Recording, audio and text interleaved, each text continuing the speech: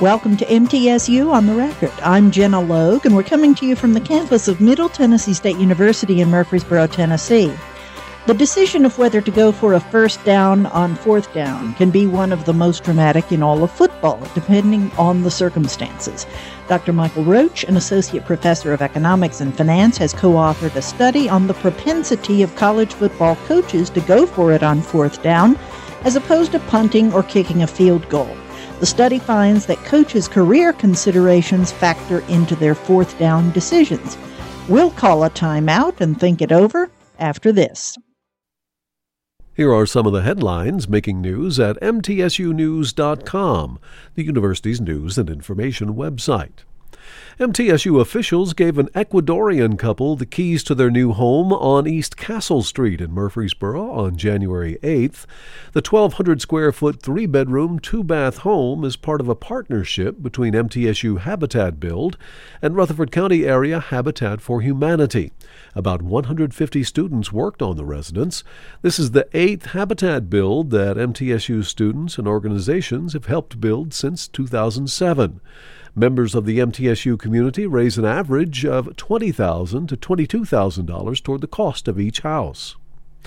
And more than 5,440 MTSU students are included on the latest Dean's List for their academic achievements for the fall 2019 semester.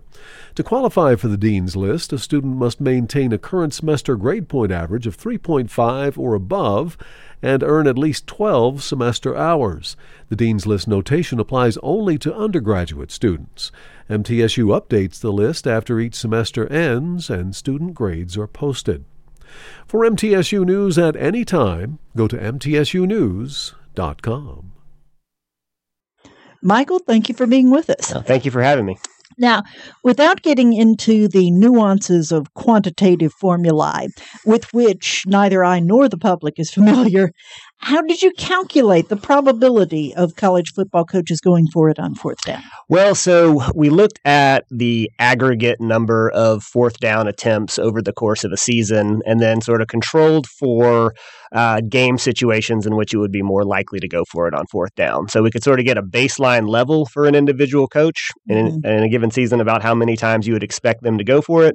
And then we wanted to see if there was variation off of that baseline based on a situation, if they were about to be fired or, in a situation where they could reasonably expect to be on the hot seat, or in a situation where they might be up for, to be a candidate for a better job or a more attractive job. So now you did have a way of determining which coaches were on the hot seat and which ones were on the short list, not just what gets reported in the media, because there's speculation about the coaching carousel all the time. Right. But there is a way you could quantify that, right? Right. Yeah. So it was basically a process of looking at historical data, looking at coaches who were, with their records over their performance over time, and kind of instances when coaches got fired versus when they were retained. And sort of based on information going into the season, we constructed an index of how likely it was that coach would be fired at the end of the year. So you can kind of quantitatively rank who's on the hottest seat sort of based on the historical record of who got fired and who got retained.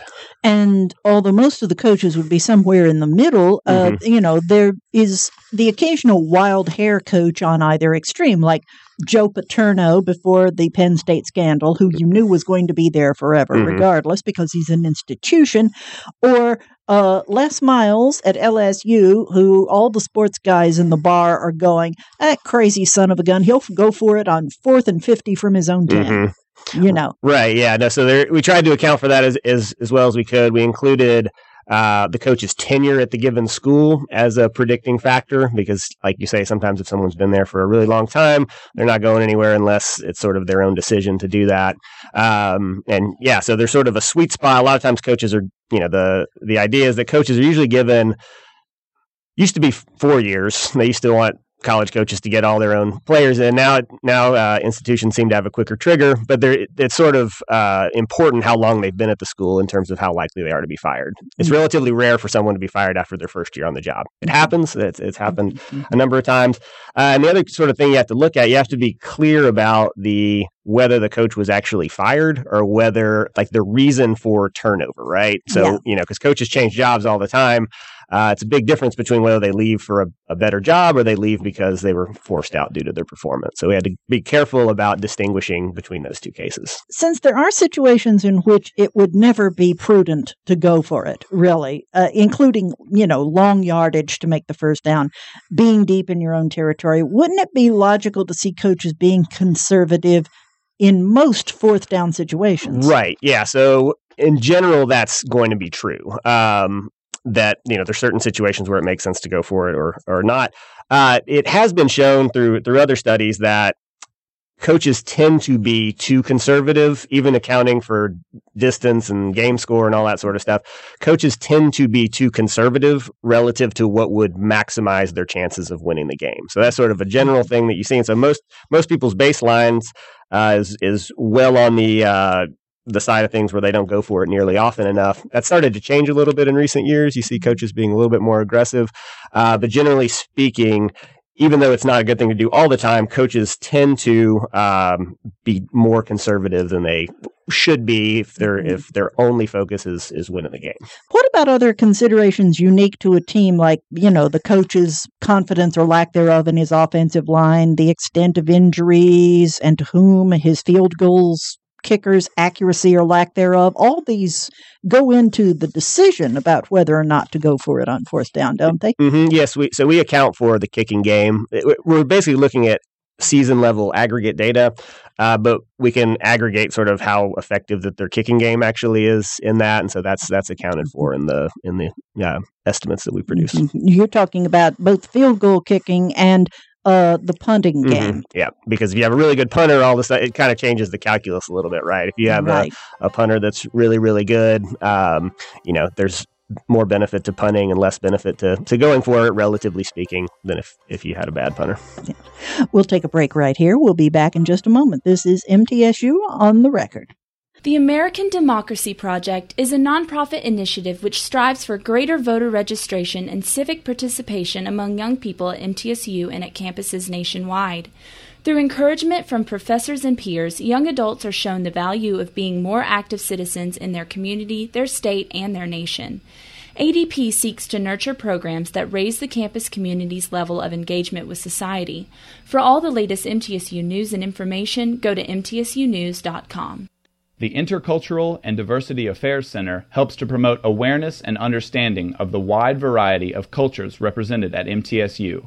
The center provides information, referrals, and resources. Additionally, IDAC tries to make students from different cultures feel welcome and comfortable on campus so they can have every opportunity to fulfill their academic, social, and personal potential. For all the latest MTSU news and information, go to mtsunews.com. With the football season winding down, at least pro-wise, the college game is already over for the year. We're talking about going for it on fourth down with Dr. Michael Roach, an associate professor of economics and finance, who has co-authored a study on the propensity of coaches to go for it on fourth down in the college game. Your co-author is named Mark F. Owens. Let me state right here that your co-author is not Mark Owens, our sports information director, who just happens to have the same name. That is correct. Okay.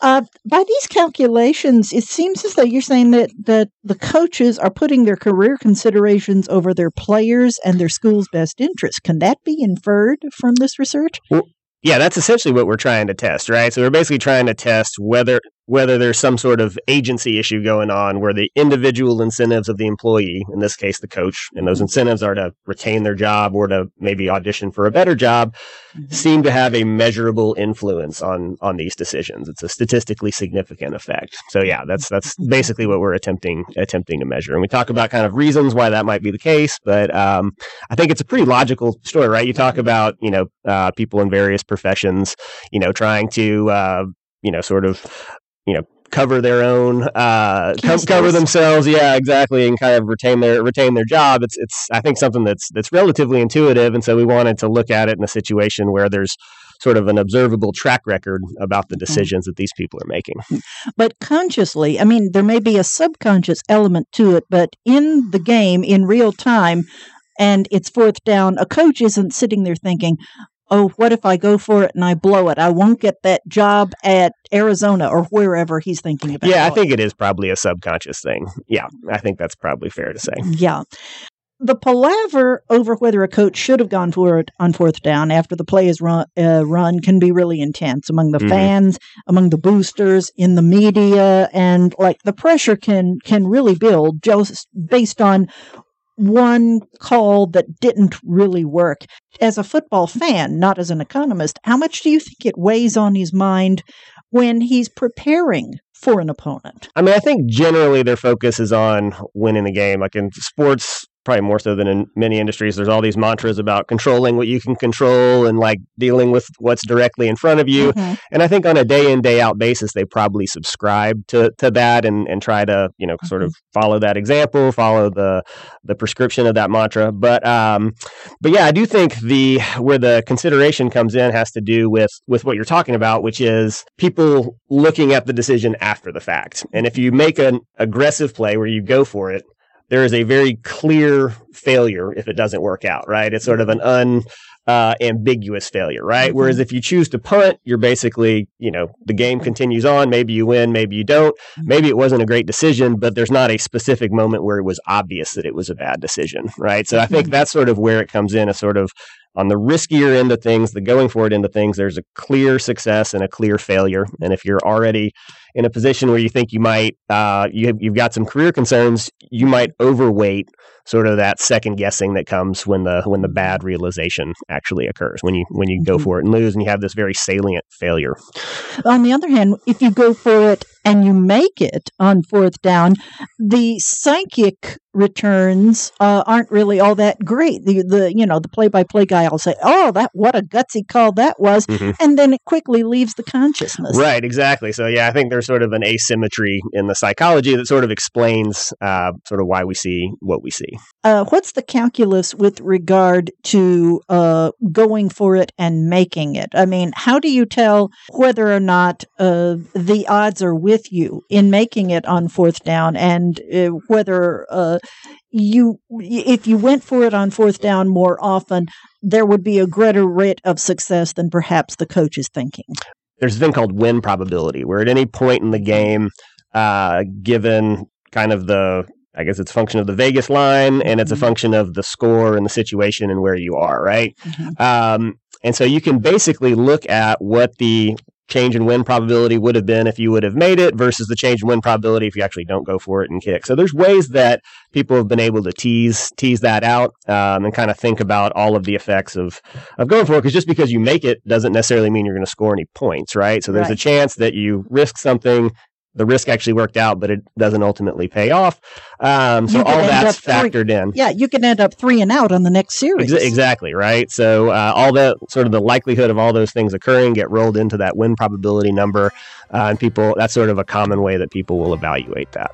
We'll take another break here. We'll be back in just a moment. This is MTSU on the Record. Specialized training in forensic science prepares tomorrow's professionals through the Forensic Institute for Research and Education, or FIRE.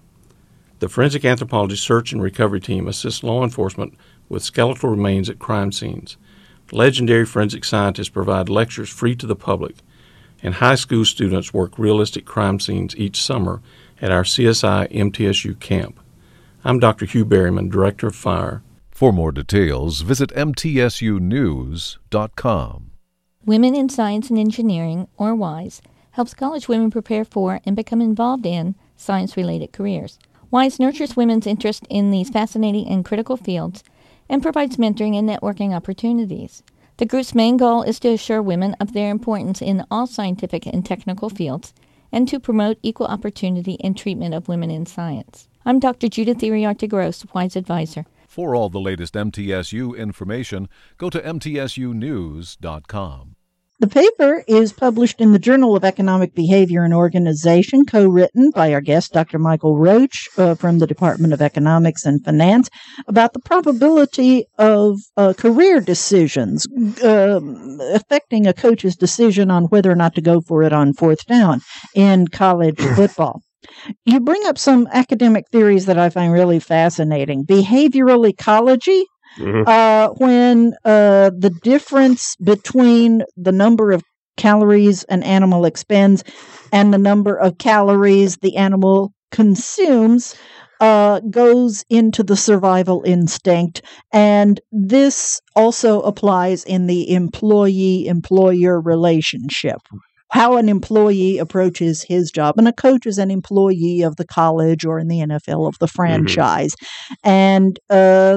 And we are akin to our animal friends insofar as the cost-benefit analysis that we do with regard to our jobs is concerned. Right. Yeah. So it's, I think it kind of makes sense when you think about survival, right? Mm-hmm. And if the more desperate the situation that you're in, the more risks you would think you would take. Because basically what you want, if you're in a situation where you're sort of below the performance threshold where you're going to keep your job, you want to basically dial up the risk as much as possible because, fattening, not trying to speak probabilistically about that, but there's a greater chance of ending up on the good side of that threshold if you kind of widen the distribution of outcomes. Mm-hmm. So you basically want to dial up risk when you're in a desperate situation. That's sort of the ecology situation. So that would have led to coaches who were sort of fearing being fired, taking more fourth down risks. We actually find the opposite of that, right? Mm-hmm. So we end up finding people becoming more conservative, that sort of jives with this theory of trying to avoid some kind of salient failure, right? That situation where you want to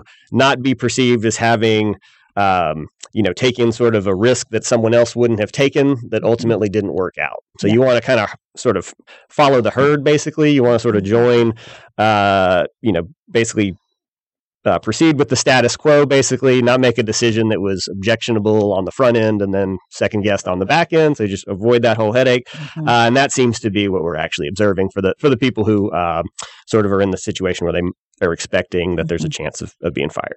You also talk about investment decisions with regard to herding. Is there sort of a groupthink mentality within the coaching fraternity that says, I'm really tentative about going for it on fourth down? Mm-hmm. Yeah, it's just sort of, you sort of develop tendencies. Like if you grew up playing football or, on a coaching staff, you sort of emulate the way that decisions have been made sort of over time. So you sort of start out, at the status quo, unless you've sort of, developed a different way of thinking about it. Sort of your starting point would generally be how coaches typically behave.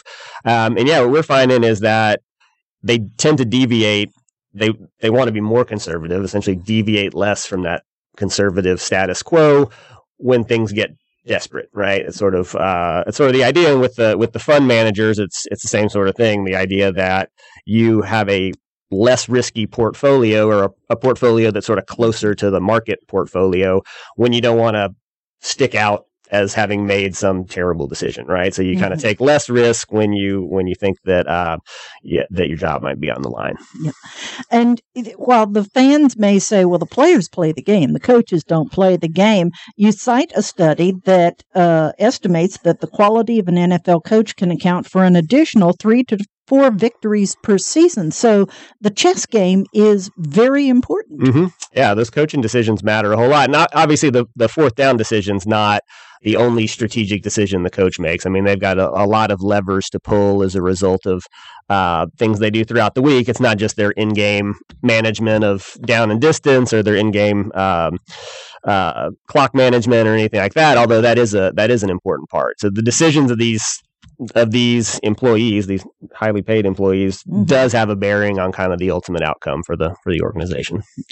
And you were able to express fourth down conversion attempts as a percentage of fourth down decisions faced, right? Right. That's sort of that season-long average to sort of get at their tendency to actually go for it. So the sort of down and distance stuff has a way of evening out over the course of the season, and so we're looking at variation in that season-long level. Now, in crucial fourth down situations, 9 times out of 10, and this is just me being anecdotal, I don't have any research to back this up, the fans will scream for their favorite team to go for it. Is that any kind of a consideration? I don't know. I mean, I would think it would be, right? Like especially if you are concerned with retaining your job, you kind of want fan enthusiasm for you. Like, even if they sort of see you as someone who is bold and they like that, maybe that would be something that would sort of push you in that direction. But it seems like in the aggregate, if you kind of weigh in all of these career concern factors, it seems to be that when you think that there's a good chance of losing your job, you end up going back to being more conservative. That's what we find anyhow. Well, this particular thing I found sort of counterintuitive. You state coaches with lower salaries are more likely to be dismissed for performance reasons and more likely to find a more attractive job. I would think that the school would want to get rid of a non-performing coach who is vastly overpaid, so they wouldn't have to eat that contract. Well, there's usually it's the eating of the contract that's sort of the issue, right? Like if you fire a highly paid coach, oftentimes there's a lot of dollars that you have to pay that person not to coach, and so it's less costly oftentimes if someone's a relatively lower, like if someone's a lower paid coach, there's less of a buyout that's in place. So that could be a factor as far as that goes too. There's some upsides to looking at college football, downsides, but the money thing is definitely one of them that's tricky from the perspective of college football. And you state that less than 2% of head coaches are fired after their first year, and less than 3% of coaches who make it to a second year are fired after that year. Mm-hmm. So the third year would seem to be a really important year for a coach who is attempting to build or rebuild a program, right. And that might be where the career considerations really come into play in these fourth down situations. That's right. That's why we have to control for sort of what we characterize as the tenure in your current job, because of that factor right there. I mean, typically when a coach is brought in, it's because the situation is not ideal, and they're given a couple years to at least put the product on the field that they're thinking that they'll be able to do. So typically there's a little bit of leeway those first couple years. And in your study, 23 out of the top 40 coaches on the hot seat did not return for the following season, and 17 out of the top 40 on the hot seat did not return for the following season when you consider the hazard estimates. Mm-hmm. Yeah, so we just kind of went back and, because we were basically running a model to predict this index, right? And we wanted to just do a sanity check against what actually happened, and it, did a pretty good job of evaluating who was at risk of getting fired. When you think about coaches and how statistically oriented the big game is today, the Division 1A game. Mm-hmm. Everybody's keeping stats on everybody else. Everybody's keeping stats on themselves. All kinds of stats, all kinds of metrics down to minutia. Do you think that the economic models that you and your colleague have provided here have a place in helping sports teams make decisions that they need? I mean, not that they have to go out and hire an economist, right? But that the people on their staff who are statisticians would have some expertise in these types of economic equations. Right. Yeah, no, I definitely think that that's true. Just sort of the amount of data that teams can employ to improve team performance has grown quite a bit, even just in the last 10 years. A lot of it's even, data, not even just what happened on the play. I mean, they track in various sports, they track player movements and all this sort of stuff. I mean, they've got really detailed data that they can put to use to try to improve team performance, right? So that's sort of a phenomenon that's true across sports and across levels of sports, right? The more analytically oriented you can, the more analytics you can do, the better is sort of the philosophy that a lot of these teams have. I'm sort of coming at it from a little bit different angle, in the sense of I'm trying to evaluate something that is occurring in the world of sports, but may generalize to something beyond sports. So some economic phenomenon that might be able to be observed with sports data, simply because these decisions are clear and observable, and sort of see if the effect is there. And so maybe it's something that matters for other industries. But so I think so there's sort of a difference between the economist angle, where you're sort of thinking about how these things generalize, kind of, and the analytical angle, where it's all about how can I use this data to make my team better, right? To perform better. I think there's a lot of overlap, and I'm interested in all of these things, right? I kind of think about these things in that same way. And yeah, I think that it's definitely true that statisticians and economists and other sort of quantitatively inclined people can take that sort of granular data and really run some models that help teams do better. But on the other hand, like you say, you can take the formulae and also apply it not only to sports, but apply it to how a middle manager in a company, and a coach is in effect a middle manager, right? Handles risk, manages risk, his or her own job considerations. How do they factor into what sort of a risk he or she takes with the company's money, the company's resources, the company's personnel, that kind of thing. Exactly. Yeah. So it kind of goes back to the whole fund manager sort of thing, right? And the riskiness of the decisions that they make as far as what assets to buy up, and kind of the composition of their portfolio. That's another place where it's relatively observable, right? You can see the decisions that they make, and so it sort of maps onto this type of analysis pretty well. So this is another situation where you can get at that same question in a way that I think a lot of people have some casual experience with football. They enjoy it. And so I think it's something that sort of, kind of brings that economic phenomena to life a little bit. The article is titled Decision Making on the Hot Seat and the Short List, Evidence from College Football Fourth Down Decisions, published in the Journal of Economic Behavior and Organization. Dr. Michael Roach from the Department of Economics and Finance. Thank you, Michael. Thank you very much. We'll be right back. Tennessee's farm families contribute to our state's economy, nutrition, and culture. The Tennessee Century Farms program at MTSU's Center for Historic Preservation acknowledges farms that have been in the same family at least 100 years. To date, the program has certified more than 1,500 farms. There is no cost to nominate a farm or be part of the program. For all the latest MTSU news and information, go to mtsunews.com. The Tennessee Civil War National Heritage Area is managed by MTSU's Center for Historic Preservation. A partnership unit of the National Park Service, the Heritage Area tells the whole story of America's greatest challenge, offering assistance with Civil War and Reconstruction-era programs. Our projects include historic driving tours, museum exhibits, and nominations to the National Register of Historic Places. For all the latest MTSU news and information, go to mtsunews.com. Gina Fan has the middle moment. Country music entertainer and former MTSU student Chris Young praised the grit and determination of the university's final class of 2019 at our recent fall commencement, reminding the graduates that they'll always use the skills that earned them their degrees. So let's talk about perseverance. That's how you guys gained all this knowledge. On hard nights where you're operating on little to no sleep, getting things done, putting in work that no one is aware of, that's all on you. And you should be incredibly proud of that. All the work that you did that no one sees, that is the thing that will separate you from everyone that didn't do it. It's really easy to talk about the hard work you want to do. It's much more difficult to actually put that time in, to really dig deep on days that you don't want to. That's the perseverance that will make the difference in your life. That's MTSU on the Record. I'm Jenna Logue. Thanks for listening. MTSU on the Record, a news and information program about Middle Tennessee State University, is produced by the university's Marketing and Communications Office, which is solely responsible for its content. Read more about MTSU at our website, mtsunews.com.